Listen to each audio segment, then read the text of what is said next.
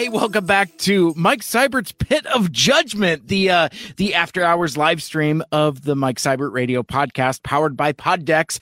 I am glad to be back here with you on a Monday night. Feels like it's been forever, even though it really hasn't if you've been hanging around with us over the weekend on the live stream. And this week, that's actually what I want to kind of do is spend some of our time catching up and let you know about some of the cool stuff and things. And I was having conversations with Lucky this morning before I left to go to work, and I'm finding myself kind of in a weird position with regards to the Mike Seibert Radio podcast, the after hours live stream, and how all of that content kind of ties together, or in some cases not. Some of these Monday night live streams have become podcast episodes. Others haven't, and it seems sometimes there's no rhyme or reason whether, on what I convert from a live stream discussion into a podcast. I mean, interviews, obviously. So it's like the convo I did with Word Burglar, I kind of did that as a 2-for-1 deal. It's like, well, I'm doing the Monday night live stream anyway. I know I want to chat with him. I know from times that we've talked in the past that Monday night is a good time for him. The previous 2 or 3 times he's been on the show, it's almost always been a Monday night. So I just thought that would be a no-brainer. And as you saw last weekend and previously, I've been kind of using this live stream platform to do my interviews and share them with you in a way that gets it to you even faster than the podcast would be. So there's that aspect of it. But I did a little bit of research through the kind of Mike Seibert Radio catalog. And I found out that from Christmas of last year to now, which is roughly 50 or so episodes, only 3 of them are shows that I've done by myself. Every other episode is either a guest interview or a guest co-host. So, I'm including like all of the TV specials that we've had Dave Sanders on before, all the times I've had the Autopod Decepticast guys on, name your favorite guest co-host or guest that I've had on the show. So it seems in the last few years, the podcast has become very guest-centric, which I love. I like this where it's just me talking to you and we're doing the live stream thing. As I've said before, it kind of reminds me a little bit of doing live college radio like I used to 5 years ago. But yeah, I do sometimes wonder if folks miss the solo podcasts where it is just me, because it obviously wasn't like that until I started making more friends and really kind of started molding the narrative of the show to specifically highlight those guest topics and promoting my friends and things like that. What I'm trying to fumble around for here is that I didn't realize until this morning when Lucky and I were discussing that I probably could have taken the back half of the live stream I did with Word Burglar and flipped it and made a podcast episode out of it so that there was still something on the feed as opposed to just skipping an episode. It's up for debate within myself. I'm doing a lot of thinking out loud here, by the way, but I don't know if I would have had time to flip that on Thursday and Friday because I was very busy with work, knowing that I was going to be taking the weekend off. So it's kind of, it's tough for me to do revisionist history, whether I could have taken that second hour of the live stream and made a podcast episode out of it. The reason why I bring it up is because with the content that I've done this last weekend, and I'm getting ahead of myself talking about some of the cool stuff I've done, but I, had the interview with the creators of the Starlight comic on Sunday.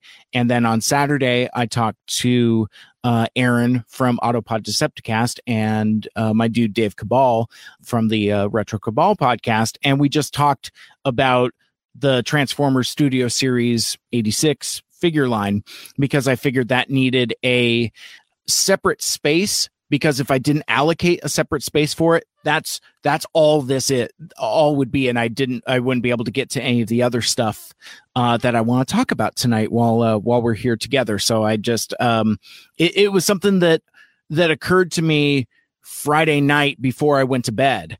I'm just like, oh, well, maybe I just do a separate live stream. As much as folks think, my friends especially, that perceive me as a professional podcaster, bless. I really appreciate you, fam. But yeah, there are often times where things come together very quickly and very spontaneously. And oftentimes I make stuff up as I go. I like having that flexibility. It keeps me engaged in doing this style of podcasting. But the flip side of this freewheeling stuff is that sometimes I find myself in a position like I did last week. I had a choice. It's like, well, do I scramble to come up with an episode, or do I just take a week off? I've learned that it's okay to take a week off.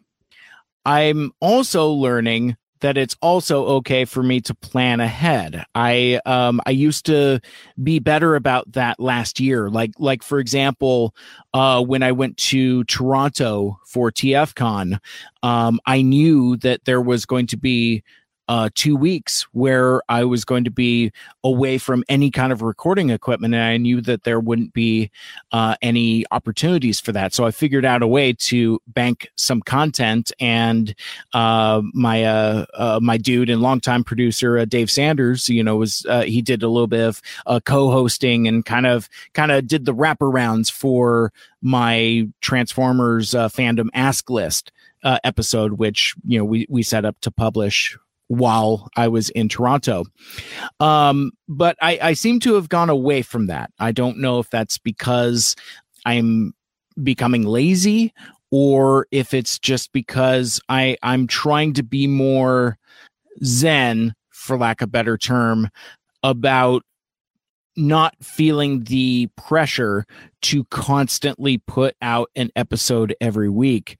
Because I think with the way things are now in kind of the COVID quarantines, that we're consuming things differently, and I've been doing a lot of thinking about this and a lot of talking openly here that, my show has changed. Look at just the proliferation of video content. It's like I did 2 different live streams over the weekend, and I'm doing a third one here now. And what I'm finding is that doing these live streams is the closest thing to just like jumping on the radio. And even then, you can't do that. You can't jump on the radio and just crack a mic and be live over the air like you can here on the internet. And it's in my excitement, I've kind of neglected to plan ahead and figure out like a place for everything and everything in its place. So yeah, I just the thing I've not gotten a good handle on is which live streams become podcasts, and then which live streams are content to just live here in the video feed. If you have any feedback, I'd be definitely open to hearing about it, because it's what the thing that I've discovered is that with the Monday night live stream is that there seems to be an audience for it. When I did it when I started a couple months ago, it was just kind of meant to be a one-off gimmick. Like, we're celebrating 5 years of Mike Seibert Radio. The 5-year anniversary of my very first live show happened to fall on a Monday night, and it just felt right. And then it continued to feel right. And quite frankly, this feels right now.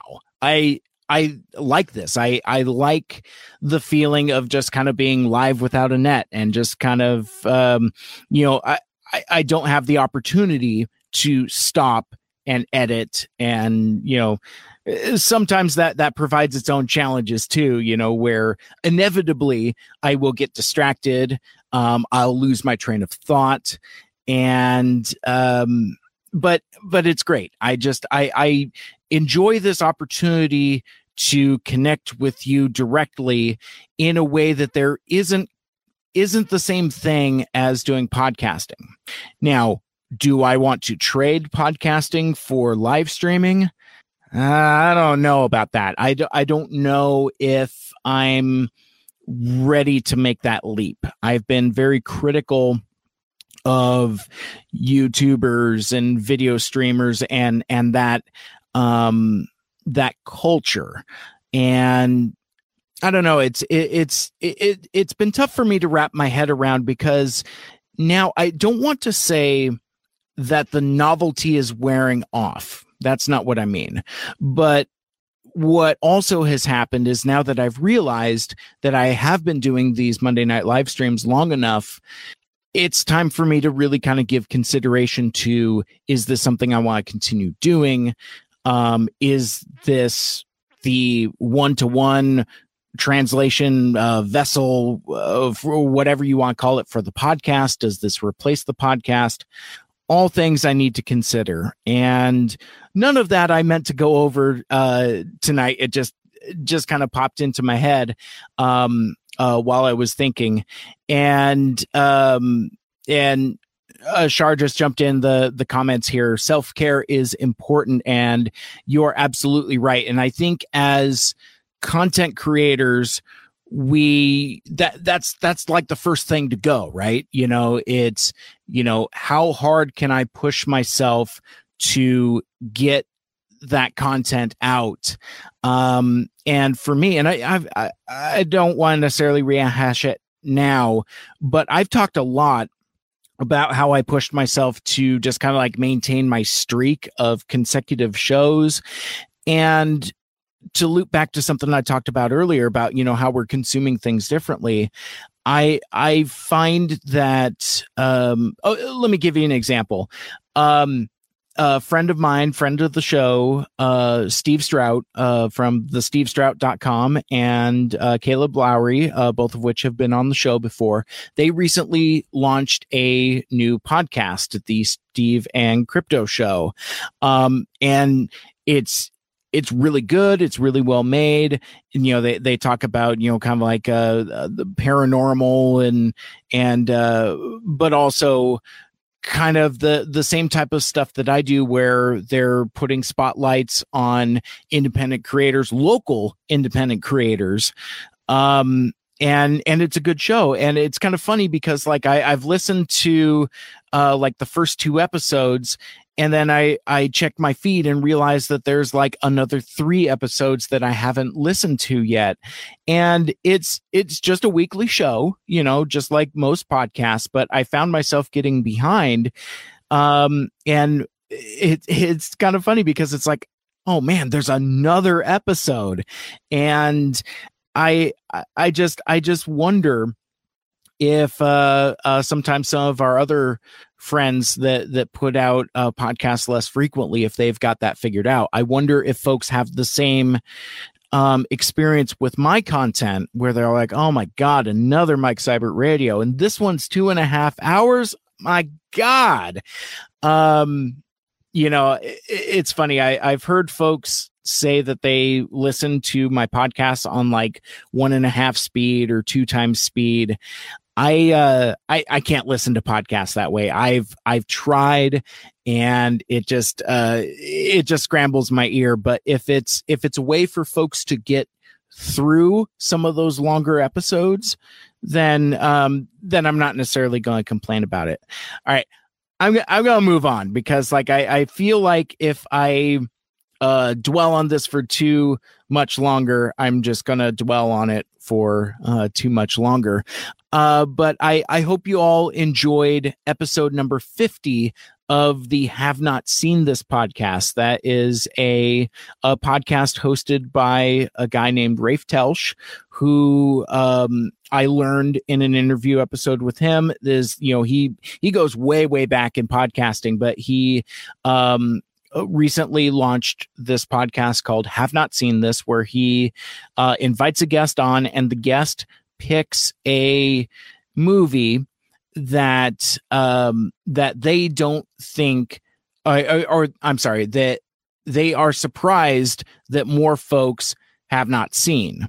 So for me, I picked the Transformers, the movie from 1986. And it was, I've talked about it several times already, but listening to the episode, and incidentally, every podcast that I am a guest on, I am like, I don't know if it's a weird narcissism thing, but I listen to every podcast that I am a guest on, just to hear, I guess, how I come across, because usually there's some kind of production delay.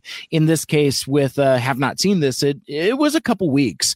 I mean, I want to say we recorded like the third week of September, and then it just came out last week.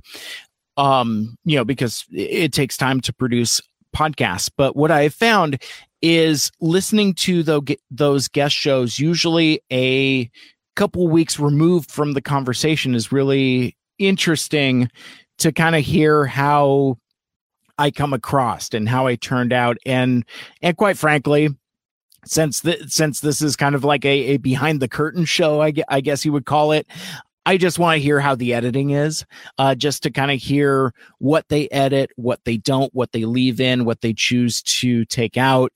And it was interesting because like the episode of Have Not Seen This is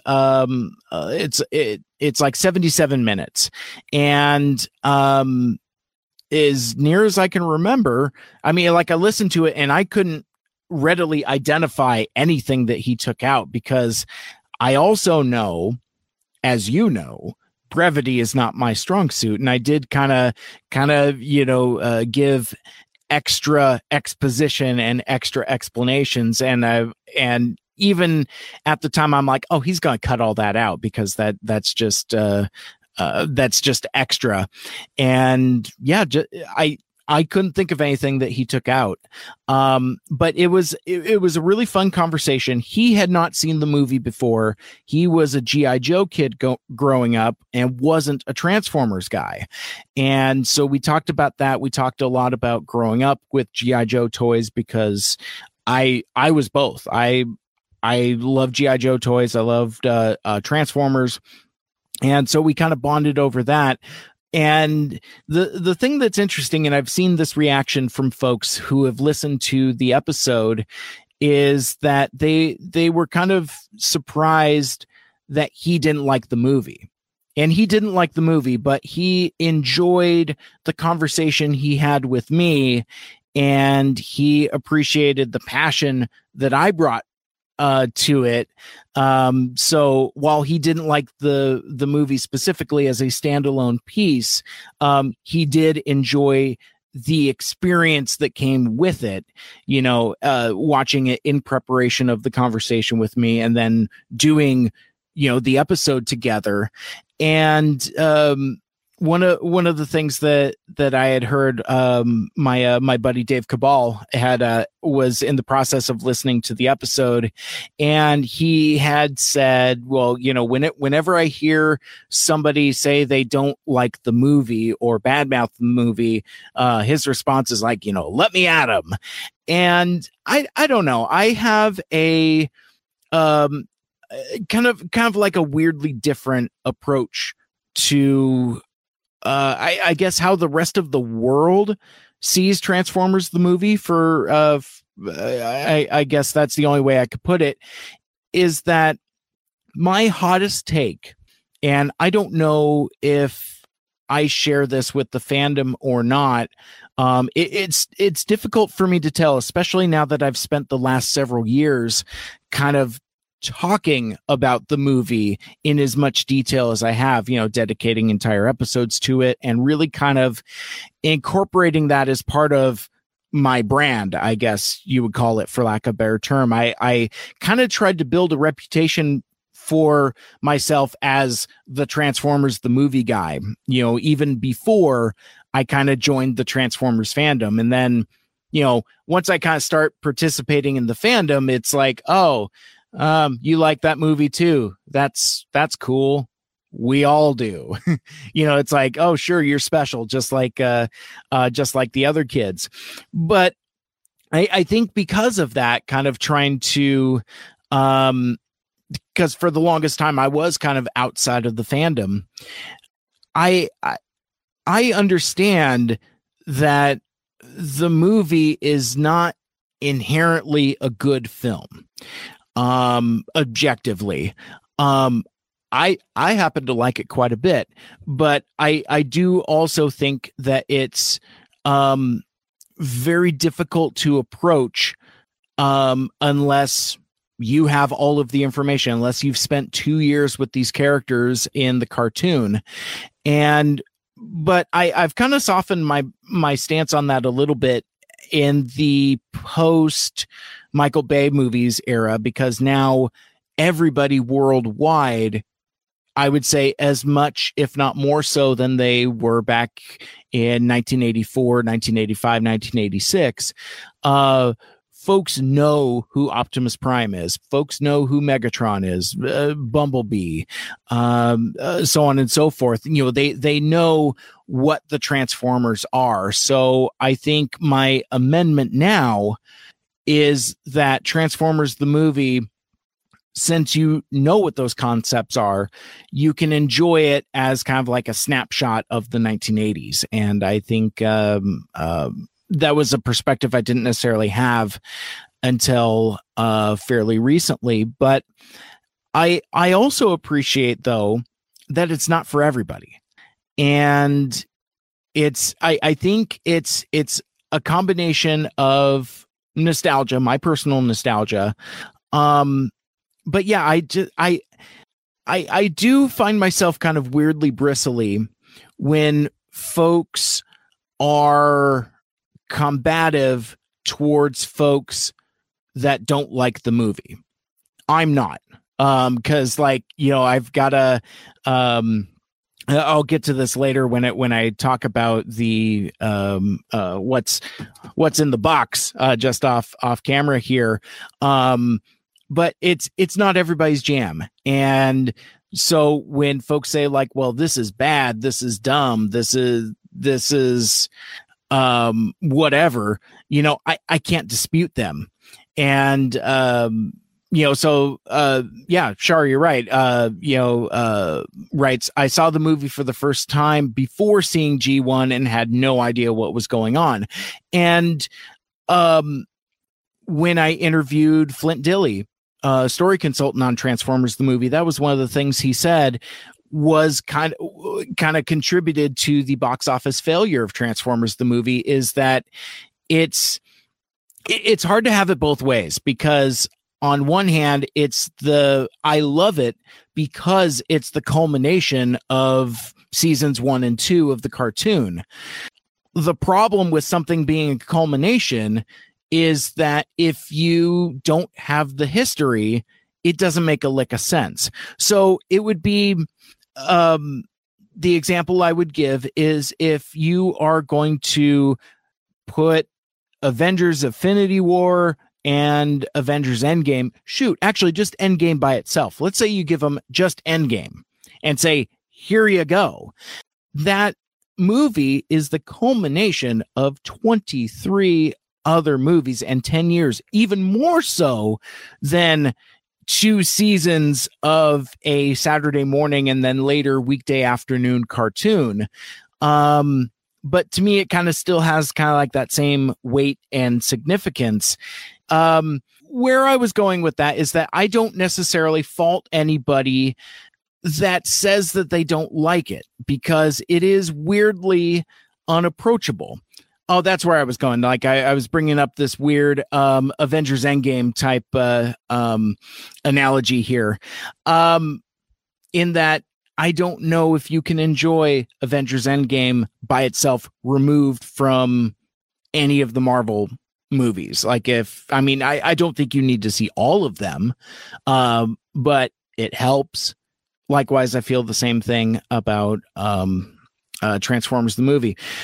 Looks like my dude Mario has jumped in the chat here. As you know, Mario is the host of the Northwest Phenomenon. That is available on a few different radio stations now, and I'm super proud of this dude. He's a KGRG alumni, a few years ahead of me, and he's really been making it happen recently there. But back to Transformers the movie. I wanted to let me see if I can find where this is. Give me just a moment here. One of the things that's been floating around the internet this week through last weekend, I think, was a old review of Transformers the movie. This was originally I spotted it on the Toy Robot Magazine Facebook page.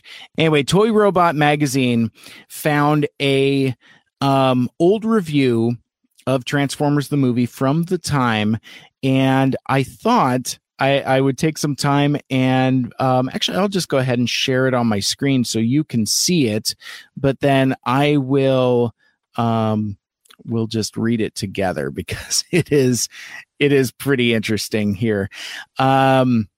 And I had a few, I had more than a few folks share this with me on Facebook and Twitter.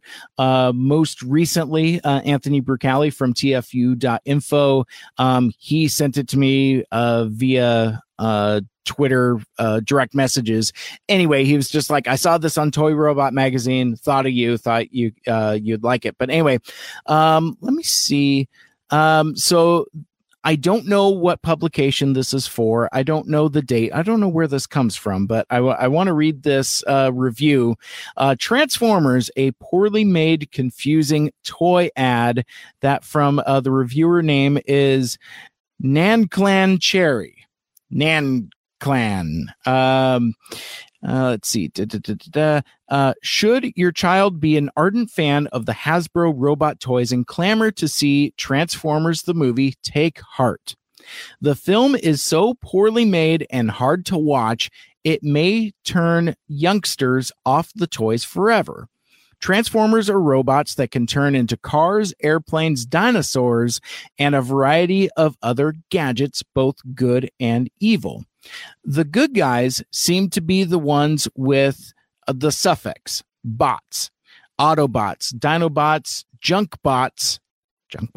The bad guys are the cons, Decepticons, Insecticons, Sharkticons. The prefix indicates that what the robots turn into: cars, dinosaurs, junk people, general bad guys, insects, and sharks. The bad guys don't like the good guys and are trying to exterminate them. We never find out the cause of the feud. When a giant planet called Unicorn appears on the scene and inhales the good guys' planet called Cybertron, some of the good guys are on Cybertron's 2 moons, so they send a shuttle to the Autobots' Earth City to seek help. The shuttle is attacked and taken over by the bad guys, who plan to use it to sneak into the Earth City and destroy it. This leads to a showdown between the 2 head robots, Optimus Prime, yay, and Megatron, boo. They both are fatally damaged and their minions withdraw to safety. Optimus, with his dying gasp, passes on the diamond-like matrix, the source of the good guy's power, to Ultra Magnus to keep in trust until a natural leader rises from the ranks to claim it.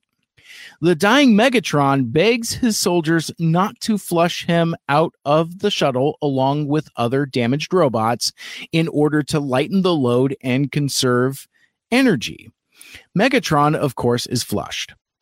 But Unicorn has plans for Megatron's evil and recruits him to destroy the Matrix, the only thing that stops in Unicorn's way to ultimate control of the universe.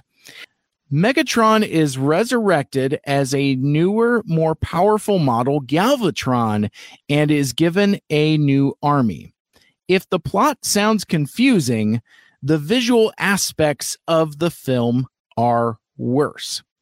Everything is poorly drawn, and when it's in focus, one-dimensional.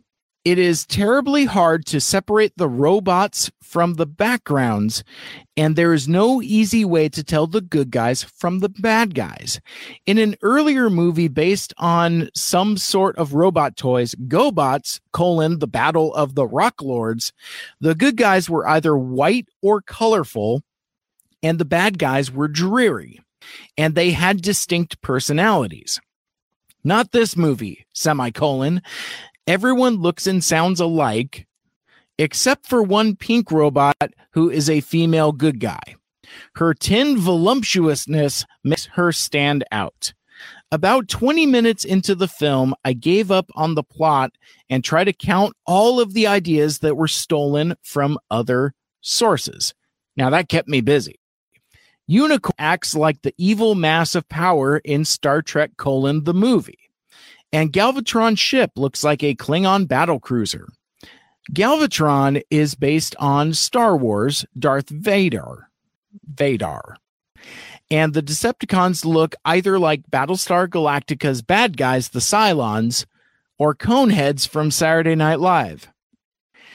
Ultra Magnus's ship is a ripoff of the Millennium Falcon from Star Wars. And there's a chase scene right out of The Road Warrior. There's more, but you get the picture. Other bad features of this movie, a rock soundtrack that makes no sense and reverberates through the theater, and 2 instances of gratuitous profanity that are really jarring. Voices are by the late Orson Welles, Leonard Nimoy, Robert Stack, Casey Kasem, and Scatman Crothers. Why respected actors would stoop to such a project is beyond me.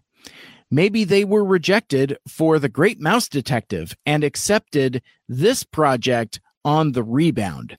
Transformers the movie is a prime example of the type of junk fed to our children under disguise of entertainment.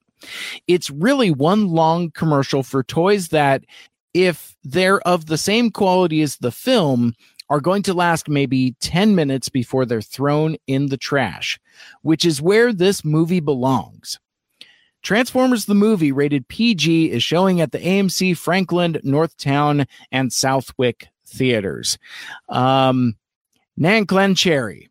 So there you go. And again, I've shared that in a few different spots, but the original source that I found was again Toy Robot Magazine, their Facebook page. And there's a lot to unpack there, and the internet, meaning Facebook and Twitter, have, really kind of like eviscerated the things that this lady has said.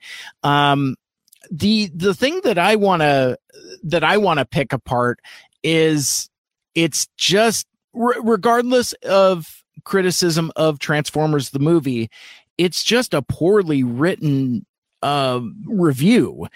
It's like I almost, maybe like within the next week or so, I want to do more research to find other reviews that this person has written to kind of compare and contrast, because first of all, the review is rotten with spoilers, and we've talked about, in previous episodes, kind of how I feel about accidental spoilers in reviews. Arguably, there isn't much in here that isn't in the trailer. It's like, will Prime die? And what is the secret of the monster planet? As it shows Unicron transforming like right there on Front Street in the trailer. But I mean, no, there's explicit spoilers in here where they talk about the death of Optimus Prime and they passes the Matrix onto Ultra Magnus. I do like, though, how the way that she phrased it is that Magnus is kind of supposed to be the kind of caretaker of the Matrix before a natural leader is found. And I don't know if I've heard that phrasing elsewhere, natural leader. I kind of like that. And again, you know, with Hot Rod being the chosen one and all of that. So that was one nugget I kind of liked, but again, I mean, like I had to do so much, scrunching and squeezing on the screen just to be able to read it to you. It was just like an overly long, column. It actually kind of like weirdly reminds me of the Michael Bay movies in that it's overly convoluted, overstuffed, and overlong. And I just, I don't know. It just feels like weird commentary of the movie and the franchise. And of course, the joke being that, you know, 35 years later, we're still talking about this movie. And I don't want to be morbid, but I don't know what's become of Nan Clan Cherry.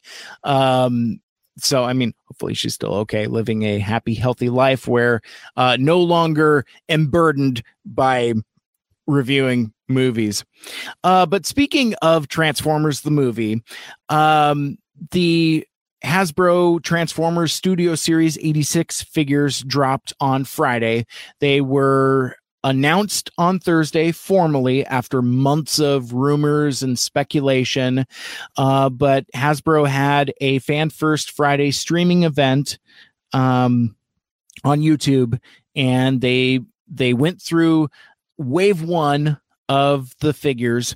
There are 6 figures, 3 deluxes, 2 Voyagers, and 1 leader class. So you've got Jazz, Cup, Hot Rod, Scourge. Oh, Blur. I keep forgetting Blur, and Grimlock with Wheelie. So those were all announced on Friday and went up for pre-order Friday at noon Eastern, which was 9:00 my time. I just happened to be in front of a computer and was able to snap them up, and I was happy to do so.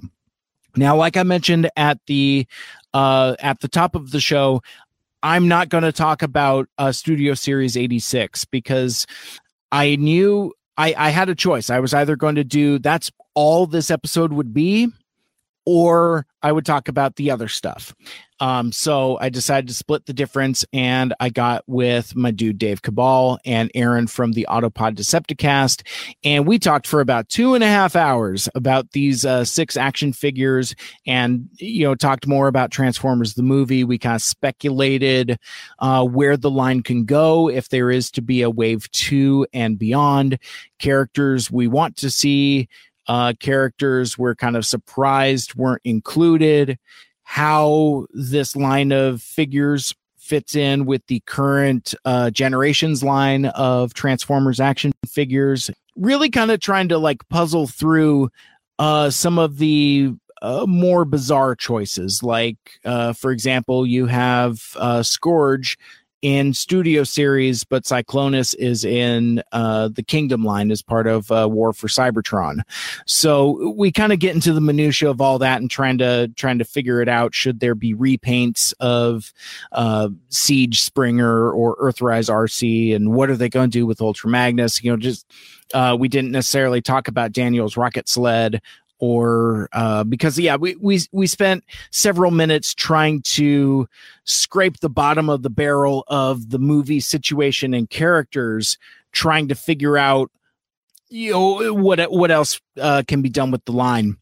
I'm going to speculate now. I would like to see, because we know we have Hot Rod. He's a Voyager class figure, and as far as we know, there's no plans for a Rodimus Prime figure. And I think that's how you can do Rocket Sled Daniel. You do very similar to how Grimlock is a larger leader class figure that comes with a small, non-transforming, but still posable wheelie figure. I think that's what you do. You do a leader class Rodimus Prime that is just a Rodimus Prime, one that doesn't have to worry about, very similar to the Power of the Primes Rodimus figure that still had to be hot rod in a Rodimus Prime mech suit, basically, where it's like, it's one figure and you're just snapping armor on it. I mean, save that gimmick for Ultra Magnus. But yeah, I would like to just see like a straight up large scale leader class Rodimus Prime, and then you give him like, I don't know, like a 2-3 inch Daniel figure, and then that's where you can throw in that rocket sled. And I think that's kind of how you square that circle. Speaking of, if you are a fan of me and Aaron talking Transformers on a live stream, next weekend, the 24th and the 25th, we are going to be doing a live stream during TFCon weekend. We'll be doing a TFCon third-party panel reaction video. TFCon has canceled their in-person events for the year.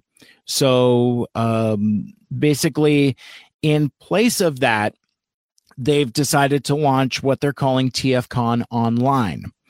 It will be next weekend, Saturday and Sunday, October 24th and 25th. I know next to nothing about that, but I'm getting ahead of myself. I'm still trying to promote the me and Aaron thing. So one of the hallmarks of TFCon is the third party panel, where it's a panel where they talk about third party Transformers. I'm trying to over explain this for folks that might not be familiar. But yeah, basically it's a video slideshow where they talk about the latest in unlicensed transforming robots, show off some renders, show off some prototypes, stoke rumors and speculations. It's a lot of fun. I'm not necessarily a third party collector myself, but my buddy Aaron certainly is, and we enjoy doing shows together. So we did it earlier in the spring when TFCon Orlando was canceled. That was like one of the first casualties of the Rona. It was supposed to happen in February or March. And that event canceled, but they just did it as a pre-prepared video. And then Aaron, he's like, hey dude, you wanna do a show about the third party panel? And I jumped on the phone while I was packing. That's an episode of Autopod Decepticast where you can actually hear me like taping up boxes as we were getting ready to pack. It was a ton of fun. But anyway, because of that, and we got a really good reception to that episode too. Folks really seem to like it, so we're going to do it again. But here's the thing. If you're saying, well, hey, Mike, when is this going to happen? You mentioned that TFCon Online is Saturday and Sunday. So when's the third party panel? My answer is, I don't know. I was just on tfcon.com, and the schedule that is posted there is the in-person schedule for the canceled TFCon Orlando, which I have to be careful here because I don't want to necessarily come across like I am throwing TFCon under the bus, but I am going to throw TFCon under the bus a little bit. It's just one of those things that we as fans have kind of gotten used to, and I've certainly grown accustomed to it just in 2 years of participating. They usually post the schedule the week of, which for folks preparing for a convention is very nerve-wracking. Like I'm used to like Emerald City Comic Con posting their stuff like months in advance so that, I get prepared.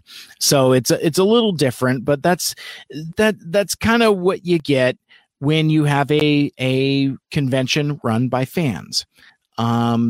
So it's, and often a lot of them being volunteers as well. So, I mean, I don't want to necessarily let them off the hook too easily, but I also don't want to necessarily get into mudslinging. My point being is that we have no idea when the third party panel will be, whether it will be on Saturday or Sunday, or whether it will be early in the day or late in the day. But speaking of TFCon, and I know you just heard me say that I'm not going to throw them under the bus, but I am still going to kind of throw them under the bus a little bit. Earlier before the show, I got a request to kind of talk about TFCon a little bit and how they aren't really doing any promotion for panels or artists or really anything having to do with this weekend's festivities. And again, as I said, unfortunately with TFCon, that's kind of a little bit of par for the course. But for me, at least, your mileage may vary, but I've seen them promote three things. One is artist Casey Collar had briefly opened up commissions for specifically to celebrate TFCon online. I thought it was really cool. And if you are a Transformers fan and have the opportunity to get a commission piece from Casey Collar, I would highly recommend it. He did an incredible Soundwave for me, and it is one of my very favorite. And I have some incredible Soundwave commissions. But anyway, yeah. So, and I don't want to necessarily promote it too hard because his commission list has since filled, and he said no more. I can only do so many. But and that was him as an independent artist saying like, hey, TFCon online is this coming weekend. I'm opening up commissions to participate in this event or to commemorate this event.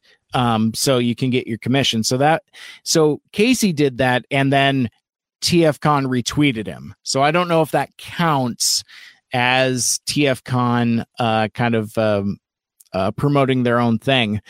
A couple days ago, I saw originally tweets from the Transmissions guys talking about an interview that they did with writer legend Simon Furman, who did the majority of the United Kingdom comics, and then later the back end of the Marvel US comics from the end of that run. So the Transmissions guys kind of advertised that and said, hey, we've got our interview we did with Simon Furman. It was a lot of fun, and it's going to play during TFCon weekend. So basically Transmissions, who is their own podcast, they did this interview for TFCon.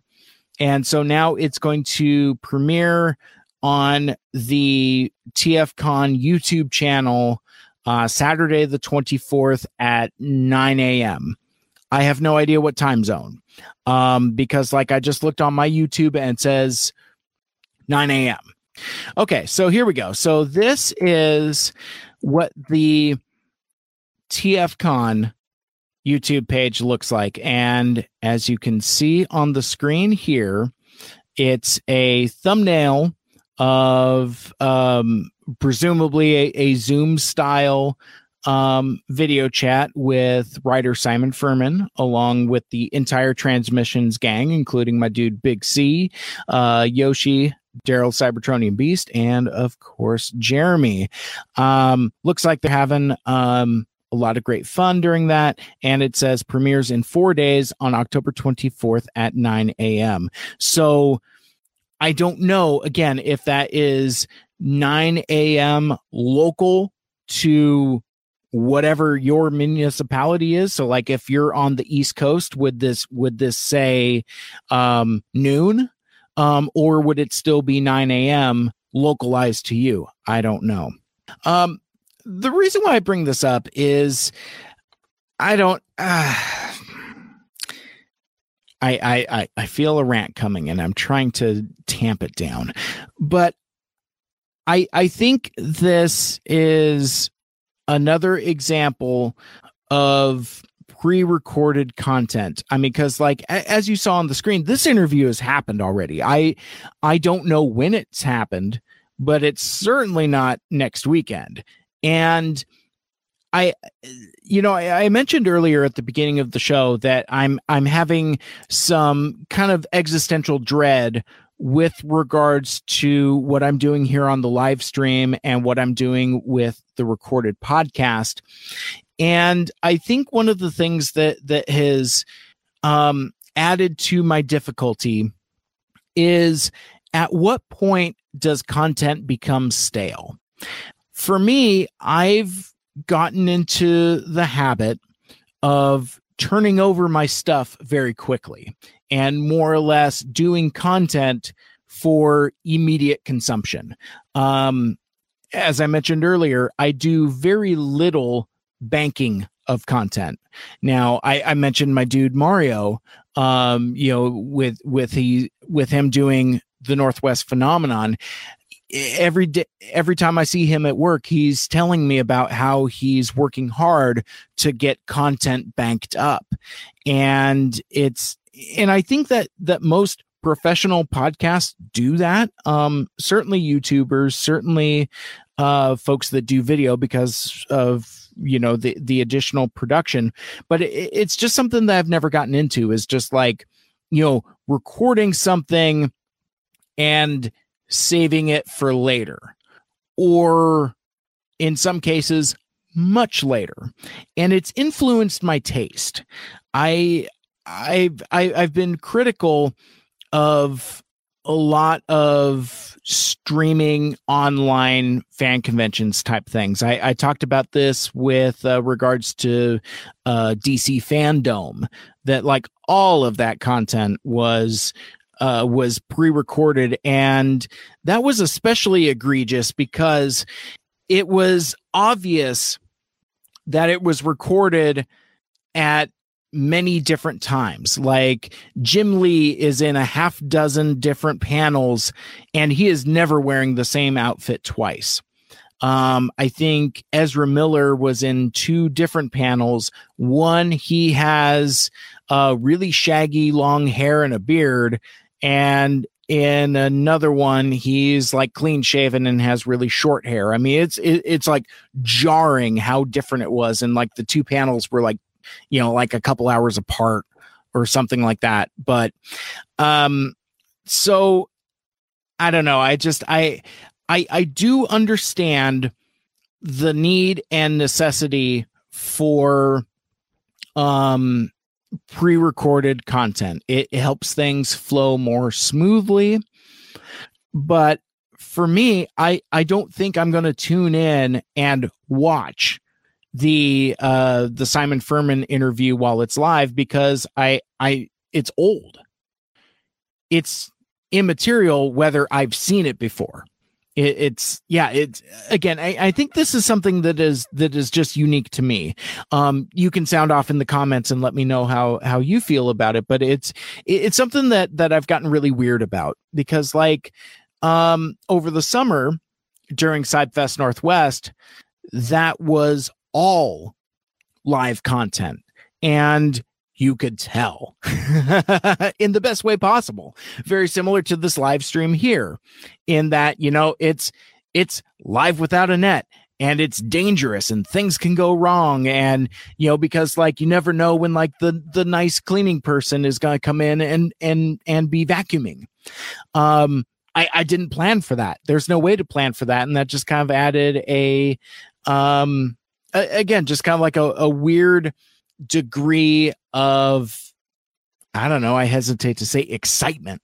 I think there's something wrong with me, because like I'm almost like excited when things go wrong. Again, kind of reminds me of that of when I was on radio and I would hit the wrong buttons, or like I'd leave my microphone turned on. All these just various mishaps and misfortunes that I also think are endearing. And you can have that when you've kind of built that equity with an audience. But and it was the same thing with the Hasbro Pulse Fan First Friday event that I talked about earlier, where they revealed Studio Series 86, and it wasn't as apparent, but still a little bit that it was definitely pre-recorded. It certainly was not live. It reminds me, like, even further back, like during a PulseCon, where like you could tell it was recorded because like some of the segues and tosses were kind of scrambled a little bit. Folks reacting to things that hadn't happened yet. So I mean that kind of stuff is kind of fun as well. But anyway, where I'm going with that is that I don't know what, if anything, TFCon has planned aside from this one interview that they're going to run on their YouTube channel. Are they doing fan panels? Couldn't tell you. Are they doing interviews with other artists and creators? Don't know. I don't really know anything about it other than the third thing that they've just tweeted about, and they just tweeted about it tonight, Monday night, the 19th, 5 days before the beginning of the event. The exclusive action figure that they'll be exclusive to the con. I'm not even going to bother looking it up because it's some weird Planet X thing of some convoy thing that I don't care about. So I'm not even going to bother researching it. But I don't know. It really kind of stifles the excitement for this virtual TFCon thing if they can't even be bothered to promote themselves. Is there expectation that folks will just show up? Because you go to the website and there's just a schedule for the Orlando show. I don't know. So if this was the podcast, the Mike Seibert Radio podcast, and I had access to all of my sound effects, it would be at this time that I would fire off the familiar shout out sounder. You can use your imagination and sing along, shout it, shout it, shout it out loud. But I do want to talk about some podcasts from some friends of mine that I've been listening to these last couple weeks. First, I mentioned Word Burglar a few times. He just recently put out a new episode of his podcast, Weekend at Bergie's. He mentioned that during our interview a couple Mondays ago. But I had the opportunity to listen to the most current episode of his other podcast called Do You Like This Movie? Do You Still Like This Movie? And it was he and a buddy, and they were talking about this movie from 1983 called Uncommon Valor. And it's a movie I was familiar with. And basically, I guess the best way I would describe it, it's a 1980s war movie about rescuing forgotten POWs, prisoners of war, from Vietnam. I mean, that was like a huge trope in kind of like the early to mid 80s, Rambo and First Blood and movies like that. And I remembered this movie pretty vividly, and they nailed it during that episode number 11 of Do You Still Like This Movie, where Uncommon Valor is basically like a G.I. Joe type movie where you have like these colorful characters with distinctive personalities and like interesting code names. But the thing that I had forgotten about that I was delighted to remember listening to the podcast is that Robert Stack is in that movie, and he swears a lot. So it's interesting, fans of Unsolved Mysteries and obviously his work in Transformers the movie, to hear that was pretty cool. So I would recommend you go watch the movie if you haven't yet. It's called Uncommon Valor. It's from 1983, stars Gene Hackman and a bunch of other folks, including Robert Stack. But if you want to hear some great commentary and conversation about it, check out episode number 11 of Do You Still Like This Movie from Word Burglar. I also got to check out the latest episode of G1 and Done from friends of the show, More Than Meets the Pod, where Kit and Harper covered 2 episodes from season 2 of the Transformers cartoon, Dinobot Island Part 2 and The Master Builders. And what I like about listening to More Than Meets the Pod and Autopod Decepticast kind of in parallel, because they're 2 different podcasts that are covering the same material. They're both currently going episode by episode from the original Transformers G1 cartoon. And just bizarre coincidence, they're like on the same schedule, the same pace. So I think maybe they kind of alternate weeks depending upon production schedule. So now to hear it bounce to the other side and listen to More Than Meets the Pod is just great fun, because I feel like you get perspectives from wildly different sides of the fandom. You've got crusty old G1ers like myself, and then you have the millenniums and young people that weren't raised on G1 like I was and my friends. But the one thing that does crack me up is that both of them, during their discussion of Dinobot Island Part 2, and again, the episodes were probably produced weeks separated from each other, but they both managed to use the Rocky Horror Picture Show Let's Do the Time Warp Again joke multiple times during their discussion of Dinobot Island Part 2. So that kind of cracked me up.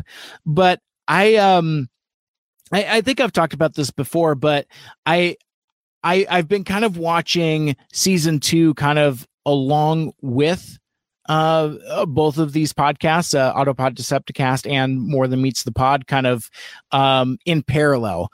Sometimes I listen to the episodes first, then get around to watching the episode, or sometimes I'm an episode or so ahead. It just kind of depends. But it reminds me that I don't have a lot of nostalgia for season 2 of the Transformers cartoon. I have tons of nostalgia for season 1 because I had half of the episodes on videotape, so I would watch them constantly. And to say nothing about the movie, because I mean that's a whole nother different thing. But I never had any of the videotapes for season 2, and really, quite frankly, because there's like 49 episodes, I don't remember a whole lot, and I don't have a whole lot of nostalgia for those season 2 episodes. So in a way, I mean, I'm sure I've seen all of them, maybe, but it's possible that even after 35 years, maybe I haven't seen all of them. I couldn't say definitively. But I am certainly enjoying my time watching the episodes along with More Than Meets the Pod and Autopod Decepticast. It's been a blast, just kind of picking up on their references and jokes, and it's a lot of fun, and it just kind of reminds me, because I talked about this a few years ago, like when I first got acquainted with Aaron, Ryan, and Caleb, the APDC guys, is that the way their project started, their podcast, was a minute by minute breakdown of Transformers the movie. They since finished the movie and then moved on to the episodes. But when I first got to know them, I told them that the show that they're doing is an idea that I always wanted to do. I always thought doing like a minute by minute breakdown of the movie would be a lot of fun. But what I have realized from listening to their show and how it's grown and developed, and now kind of having More Than Meets the Pod side by side, is that while I think my version of that would be interesting in the way that this is interesting, it wouldn't be nearly as fun. It wouldn't be nearly as funny. and quite frankly, wouldn't be as good. So I enjoy being a listener of their shows, because it just gives me a really, really fun new perspective. Now, that being said, I do like talking about these shows and these episodes also. So dropping next Sunday, the 25th, that may or may not be during the time we're doing a live stream about about the TFCon third party panel. But anyway, dropping next Sunday, the 25th, I return to the Autopod Decepticast. I am a guest on their episode, talking about the episode called Auto Berserk. That's the one with Paranoid Meth Head Red Alert. That was a really fun episode. That was an episode that was done by the Mysterious Third Animation Studio. It's not Toei. It's not ACOM. We don't know what it is. And there's some flourishes in there that are really interesting. I hadn't seen the episode conservatively in 20 to 30 years. But the reason why I chose it is because, like I mentioned earlier, I have almost no season 2 nostalgia, but there's one image that is seared into my brain more than anything, and that's a Red Alert with the red rings around his eyes and the flashing lights above his head. But in a weird coincidence, that's the only way I can explain it, the latest issue of Transformers Reanimated, that fan fiction project by Yoshi from the aforementioned Transmissions podcast and Greg from the Unfunny Nerd Tangent podcast, their latest issue features Red Alert. So I don't know. I thought that was it was a very bizarre coincidence, and dig this Casey Collar cover. You get the corner art with his sexy looking Jazz, and you have Red Alert in a very Batman the Killing Joke inspired piece there. So that's super cool. I'm really excited to check that out. I've already read the script. It is a lot of fun, and again, it just kind of goes with, like I said, that a conversation about Auto Berserk, which will be coming out next Sunday, the 25th. Let's see. So, but all right, the thing that's because I'm talking about various podcasts that I have consumed and enjoyed these last couple of weeks. The thing that's cracked me up the most is the batch of episodes of Transformers University, hosted by my good buddy Anthony Brucali, owner operator madman behind TFU.info and all of the things that go with that, including the Toy Archive, the YouTube channel, and of course the Transformers University podcast. Anyway, I specifically episodes 92 and 95 discussing the 1987 Autobots and Decepticons respectively. So we're talking Headmasters, Target Masters, Double Spy, clones, and as Ant explains what is in the toy line, he plays a lot of the original commercials, and a lot of these were kind of trapped in the cobwebs of my memories. I vaguely remembered them, but the reason why I want to point it out now is just I gotta share some videos, or I'll share the TFU episodes. But the ads for these are hilarious. Like I remembered the commercial for Fortress Maximus, and that one has like its own, has its own lyrics to the melody. It's like Fortress Maximus, and I remembered that one because I had Fortress Maximus, and so I always kind of I identified with that.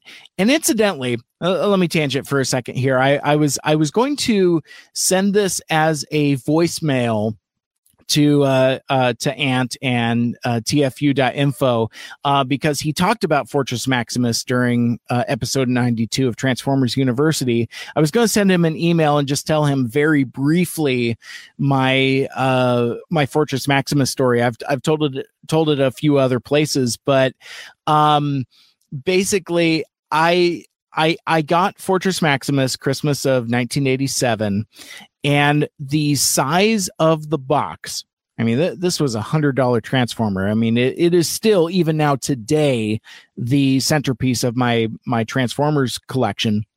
Anyway, I go to unwrap it, and I look at the box, and I didn't have a Nintendo at that point, didn't have a NES, so I thought that the box for Fortress Maximus was going to be a Nintendo because I had asked for it.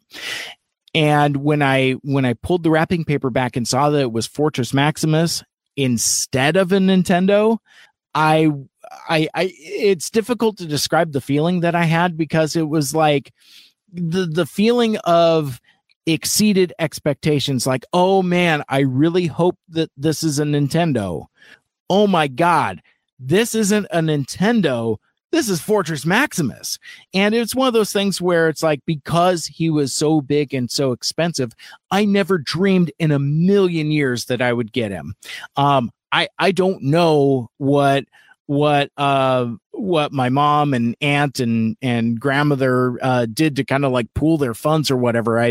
I don't know the logistics of that. I might have to ask my aunt about that one of these days, but yeah, it was just, so yeah, that's the thing. It's like, I was hoping for a Nintendo, thought it was a Nintendo, and turns out it was Fortress Maximus instead. So that's my Fortress Maximus story. But, it goes further with these vintage 1987 Autobots and Decepticons commercials, because it was all like, it's when the theme song changed. It was like much more than meets the eye, and everything was just Headmaster Transformers, much more. That you get the idea. But there's just a few of these things that really cracked me up.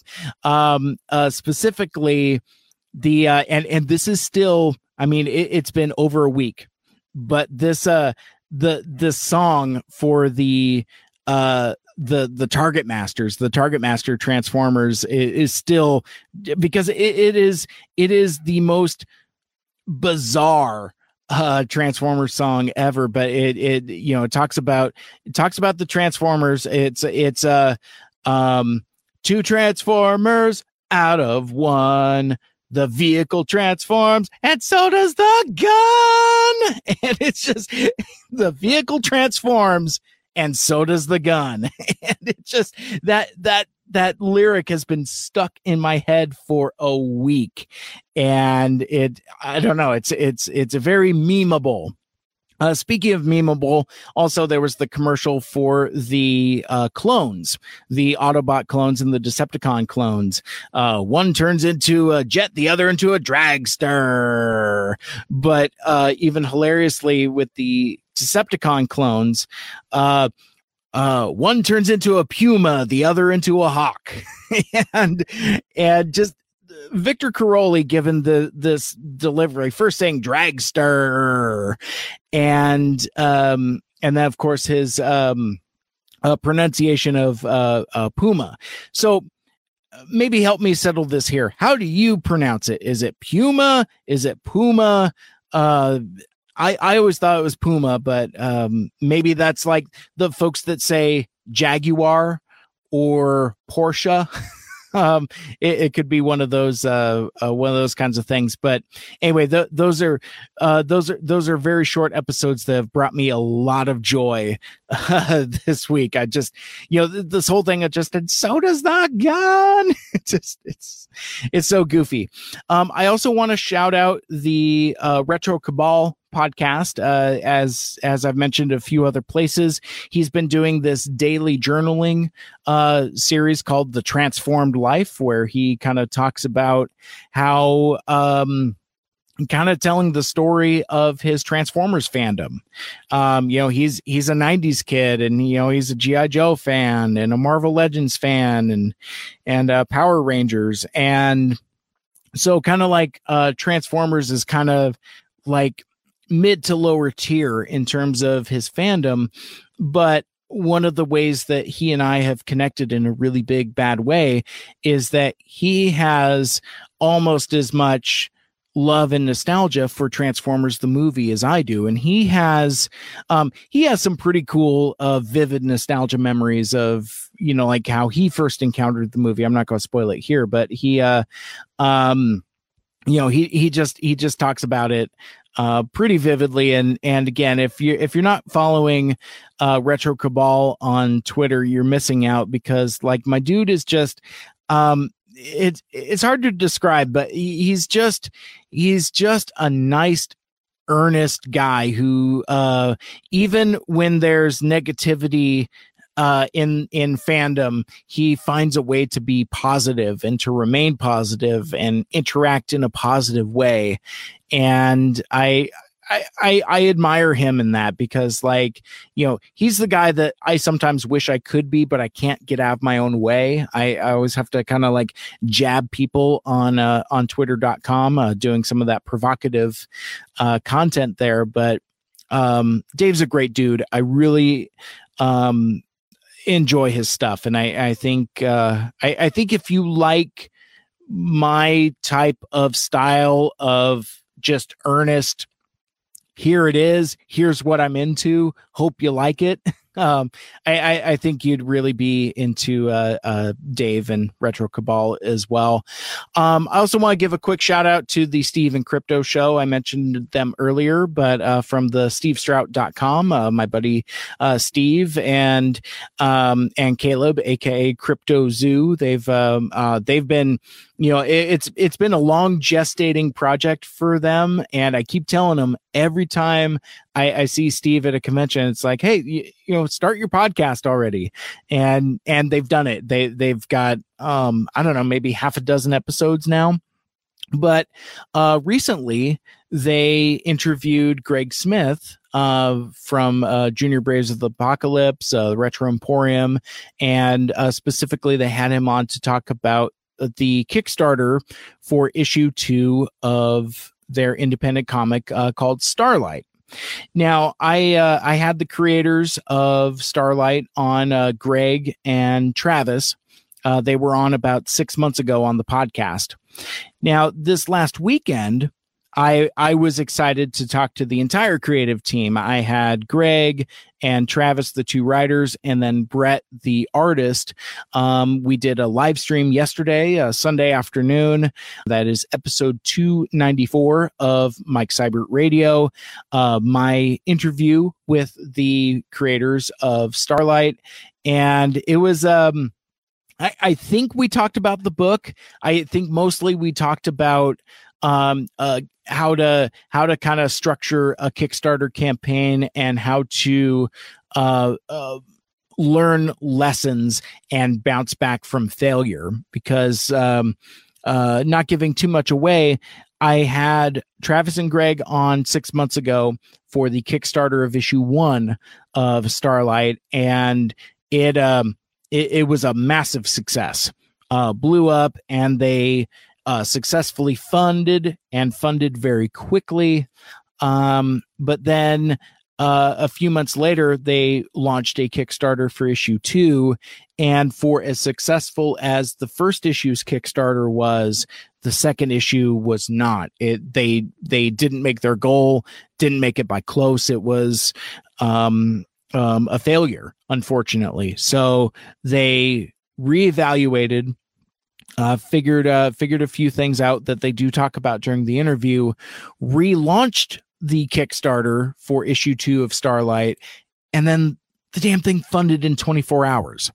So we talk a lot about that, about basically like what happened, lessons they learned, and how you kind of bounce back from setbacks. And we talk about the book also, but that's the video is available now everywhere you're watching this video. It was a lot of fun. I think you'll dig it. And it's really kind of like we kind of talk about how the world has changed in the last 6 months, because 6 months ago I talked to those two guys, Greg and Travis, over Skype, and we recorded it as a podcast. 6 months later, we do live stream video, and then flipping that around for a podcast. Again, kind of what's driving some of my existential dread with regards to doing video content versus podcast content, but I don't want to relitigate that now. And finally, I wanted to shout out a friend of the show, great friend of the show, Lucia Fasano, and her partner, her fiance, Kyle McCormick's new podcast called A Chicken in Every Pod. As they describe it, that, it's funny, for like the last 7 years, it's been like, when are you guys going to do a podcast? So in the spirit of election season, they have decided to combine their forces and take advantage of this particular time in history and launch their podcast. Obviously, a play on words. A chicken in every pot. They are doing a chicken in every pod. Come along as a graduate student and his much cooler fiance explore all the minutia, trivia, and historical context of contemporary politics in U.S. history. You will laugh, you will cry, you will vote, and we'll all have a ball in the process. So their debut episode is available now. It's on YouTube. I think they host on Libsyn, so it's on a few other podcast platforms as well. I'm trying to stay away from, you can listen to it everywhere you listen to Mike Seibert Radio, because I don't know if that's the case. But their inaugural episode was about court packing, and I thought it was pretty funny and very informative as well, for folks that kind of want a little bit of humor with their politics. And yeah, I thought it was really good, and I'm really excited to see what they do going forward. Plus, there's some cool history about Hoover Dam as well. So I thought that was pretty neat. And if that name sounds familiar, Lucia Fasano is she's been on the show a number of times talking about her comic work, but also her music, her 2 albums, Radio Silence and Best Friend Forever.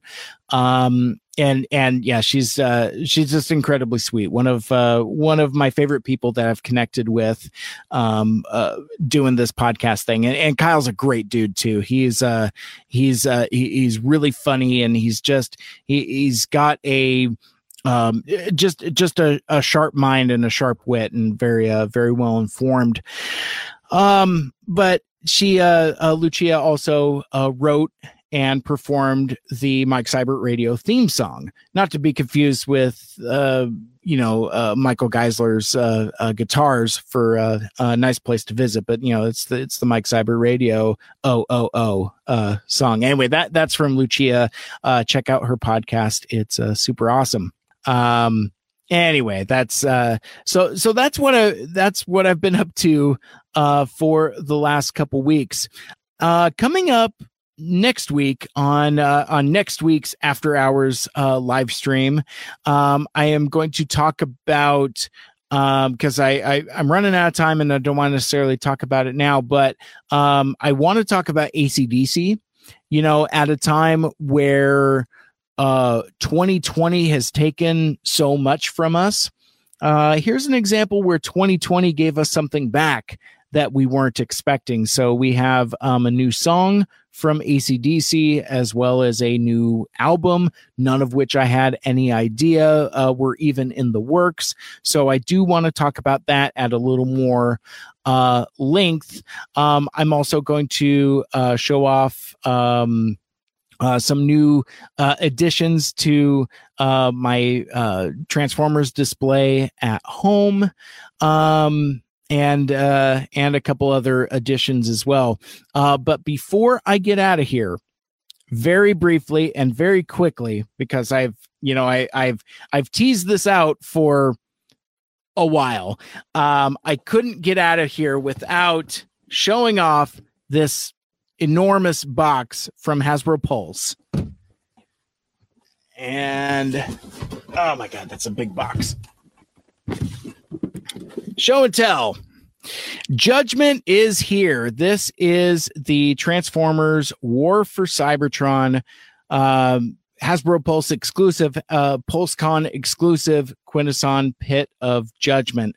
So really briefly, I'm going to see if I can do one of these. Oh, that actually kind of works. So this box set was initially supposed to be a San Diego Comic-Con exclusive.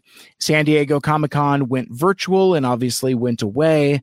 So this became a Hasbro Pulse exclusive that they put out during PulseCon. And as you can see, you have 5 figurines within it. You have the Quintesson Judge, a Quintesson Bailiff. I can't point at these and hold the microphone at the same time. A Sharkticon down below, as well as the Quintesson Prosecutor and poor Kranix there, who's about to be fed to the Sharkticons. I don't want to necessarily get too much into the lore of what this set is, but I do want to share with you the one main reason why I bought this thing, and it's as much for the individual figures as it is this artwork that's on the back of the box, but there's a very specific call out. There it is. I just had to switch my angles there. So, on the back of the box, it says inspired by the Transformers, the movie, and the box art is a recreation of that iconic scene on the Quintesson planet and their twisted judicial system. And you see the final fate of Kranix, the last survivor of Lithone. So anyway, there's a lot to talk about with regards to this set and how that kind of in a way kind of sparked my renewed interest in getting Transformers and specific Transformers for specific collections and specific lines. But that will be a different story for a different day. I think I'm going to close things out on that note. But I showed some pictures on social media, on Instagram, Twitter, Facebook, and I just thought since I got him, I'd show him off here. And it's super cool because I mean, like the thing that I talk about in the live stream where we're talking about the Transformers Studio Series 86 figures is that this is something that I never thought I would ever see, that I would ever get. And, you know, and in such a deluxe presentation to where it's like you've got the cardboard diorama basically that recreates the scene so vividly and perfectly. And I love the figures, and I as far as the scale goes, I mean, they're a little out of whack. I think the Quintesson Judge is a little too big. The Alicon is a little too big, whereas I think the Prosecutor figure and the Kranix figure are a little too small. But the trade-off on that is that this Kranix scales with that Sharkticon. So that's kind of what you want, and that's kind of cool. But yeah, man, it's a really cool set, and it's something I'm never going to take out of the box. It looks like it was designed to be displayed like that. So that is how I am going to leave it. And with that will do it for this week's episode. Thank you so much for watching us here on the live stream, participating in the chat. and for listening to the podcast. And if you want to listen to my podcast, Mike Seibert Radio, subscribe on Apple Podcasts, Stitcher, Google Podcasts, Spotify, TuneIn Radio, or wherever you listen to your podcasts. And you can check out the full show archive out on SoundCloud.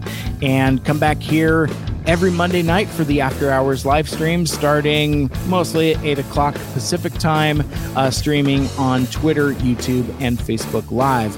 Like, share, rate, and review the show. Let us know what you'd like and what you'd like to hear more of in the future. Mike Seibert Radio is powered by Poddex. My name is Mike, and until next time, wear a mask, wash your face, wear a mask, wash your hands, and make good choices. Good night. You've been listening to the Mike Seibert Radio Podcast. Follow us on Facebook, Twitter, and Instagram by searching at Mike Seibert Radio. Email us at mikeseibertradio@gmail.com. The spelling on that, of course, is SEIBERT. Call into the voicemail hotline at 231-224-MIKE. Once again, that's 231-224-6453. Special thanks to Michael Geisler for our theme music. For more like it, check out ByDoorMusic.com. This has been a Mike Seibert Radio production.